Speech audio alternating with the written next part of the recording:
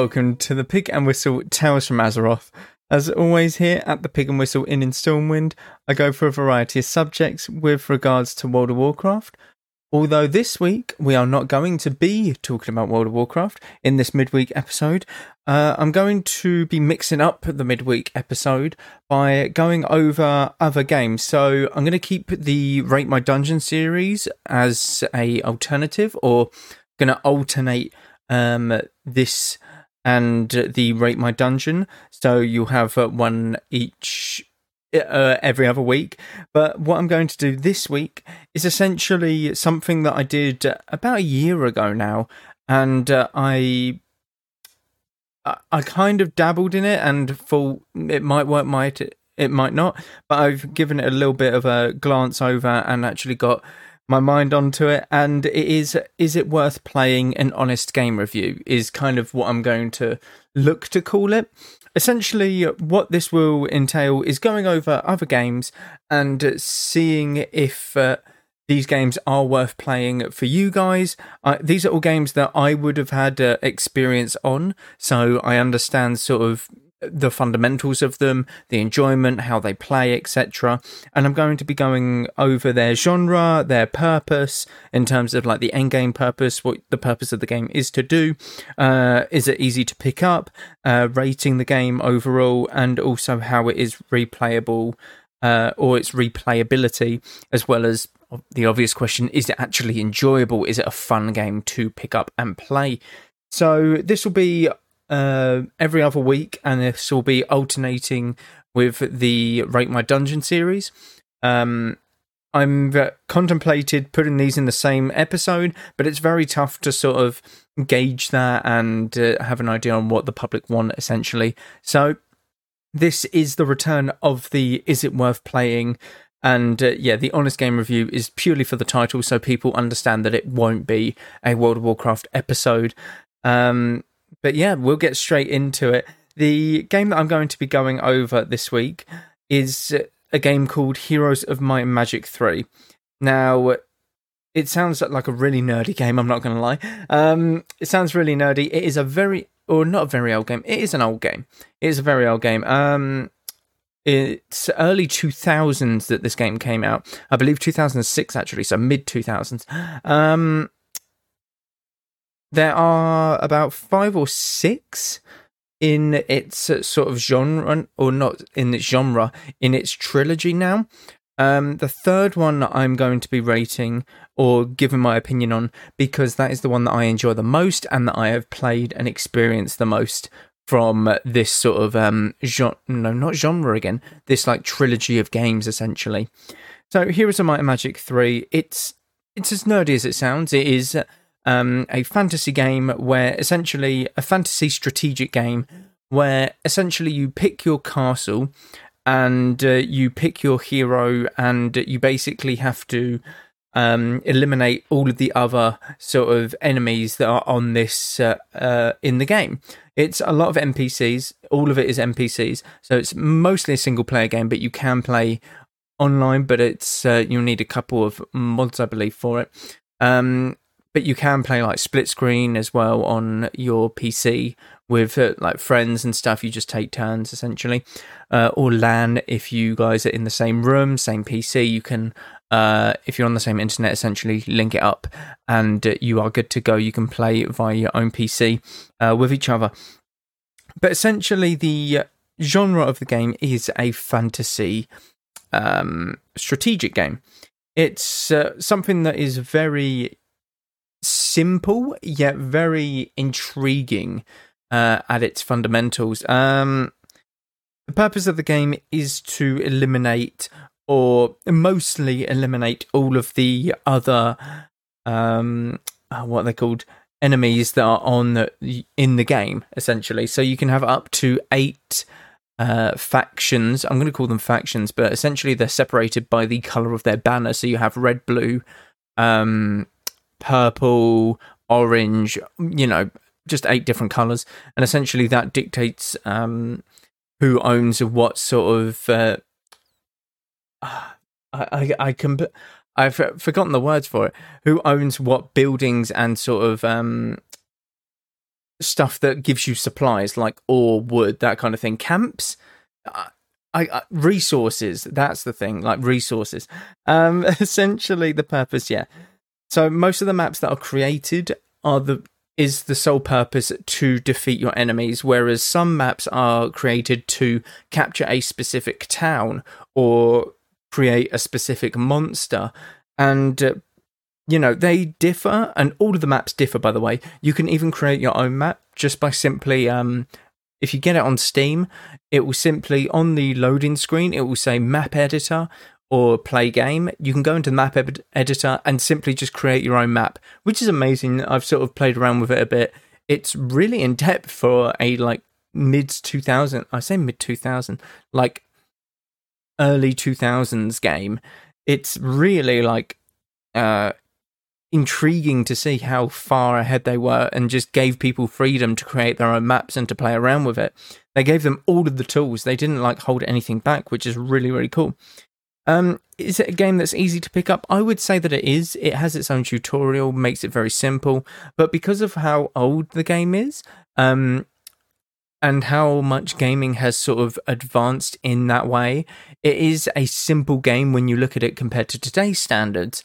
When you look at what's another strategic game, I can't think of the one off the top of my head, maybe like Command and Conquer, something like that.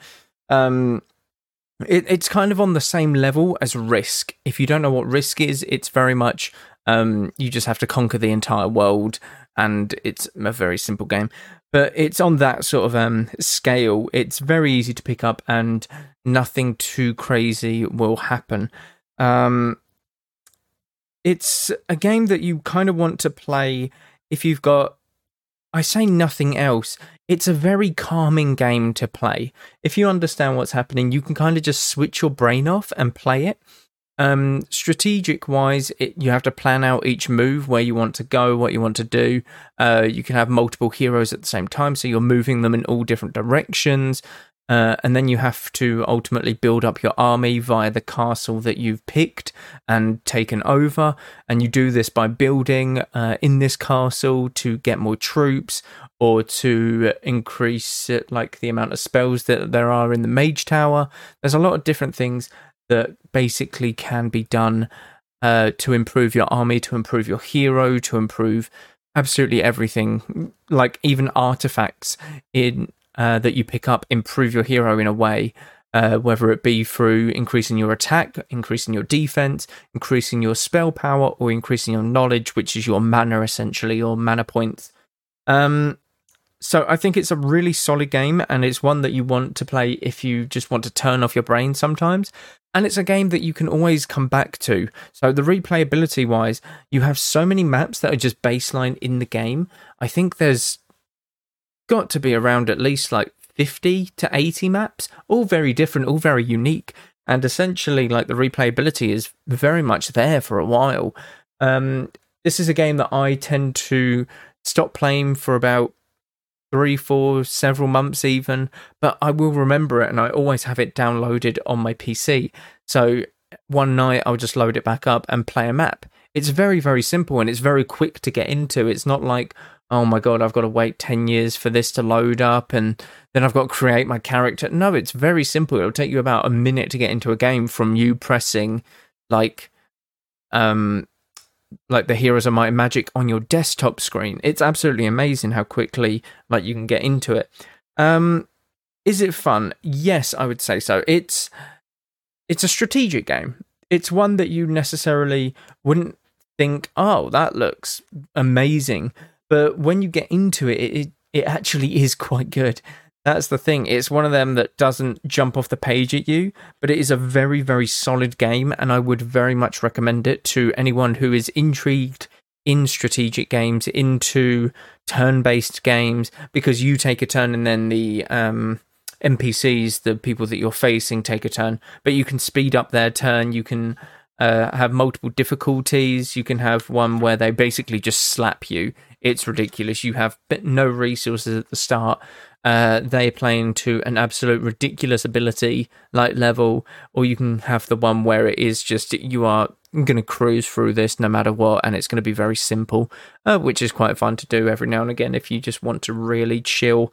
But there are so many difficulties to this, and part of it is the maps.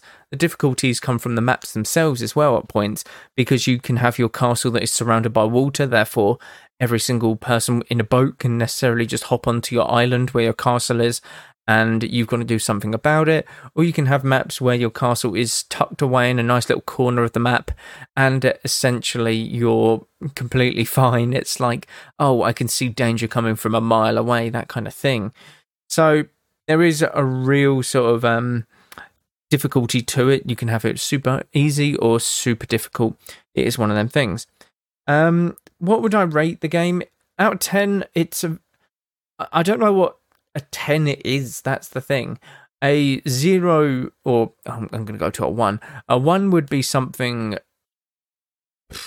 really bad, like it's not even worth paying £1 for. So I would say a 10 would be getting your money's worth and more. I would say I'd say it's a solid 6. I'd say it's a solid 6, mainly due to the fact that because of how old it is now, it doesn't necessarily stand out to other games. The other games in the trilogy, such as Heroes of Might and Magic 4, 5, 6, might be better. It might be 6. It might just be go up to 5. But they might be better purely on the basis of the graphics. The castles might have changed, all of that. But Heroes of Might and Magic 3 is it's kind of like Wrath of the Lich King in a way for World of Warcraft. It's at its very perfect state, in my opinion. It's not too crazy, but it's not too simple as well. It's at the perfect point where the castles are really everything is very simple, but it's still got a layer of depth to it. That's the thing. So I give it a very solid 6 out of 10, but in my opinion, it's something that you cannot play consistently, for a very long time, unless you're really into strategic games. And I have played this for long periods of time, like a couple weeks on end, 3 weeks, 4 weeks, but eventually I will just be like, oh, okay, it's kind of the same thing, but that's purely because I've done, I think, most of the maps by now, and then I'll come back to it several months later. But honestly, it is a really good game for the price that it is. It's something like £5, £6 now on Steam. It's absolutely nothing. That's Heroes of Might and Magic 3. That's very cheap. The other Heroes of Might and Magics are, I think, a bit more expensive. But essentially, for the price that you're getting, it is very much worth picking up and very much worth giving a go, because it's very simple. And yet, the layer of depth that there is into it, I only just recently found out, because obviously the heroes have their own progression system. They can learn different traits, essentially, so you can learn more spells, or you can have increased melee damage, increased archery damage, or you can learn so many things. And your own hero has its own personal trait, so he'll start off with the increased archery damage, or they'll just increase the damage of a certain minion that they that is in the game. So there's one that increases the damage of cavaliers, increases their attack and defense, so you kind of want to specialize and pump everything into getting these cavaliers, that kind of thing. So it is very much a game that I would recommend trying out, purely on the basis of because of how cheap it is, and purely on the basis that it is something to do if there is nothing else to do. It's one of them things, you can just jump straight in, and it's not crazy at all. It takes literal seconds. You can play it for 5 minutes, you can play it for 5 hours, and you will still feel the same, after you've played the game. You won't feel drained after playing it for 5 hours, and you won't feel sort of upset that you didn't get to play it for more than 5 minutes, that kind of thing. It won't have a lasting impact. I don't know how to explain it, really, the 5 minutes thing, but yeah. It is a very intriguing game, and I would very much recommend it to anyone who has got or who is wanting to attempt to try this game. But that is it for this midweek episode. Thank you all very much for listening. Be sure to check out the Twitch as well as the YouTube, constant stuff happening over there, as well as Patreon if you wish to support the show a little bit further. Thank you all once again, and go with Valor, friend. Goodbye all.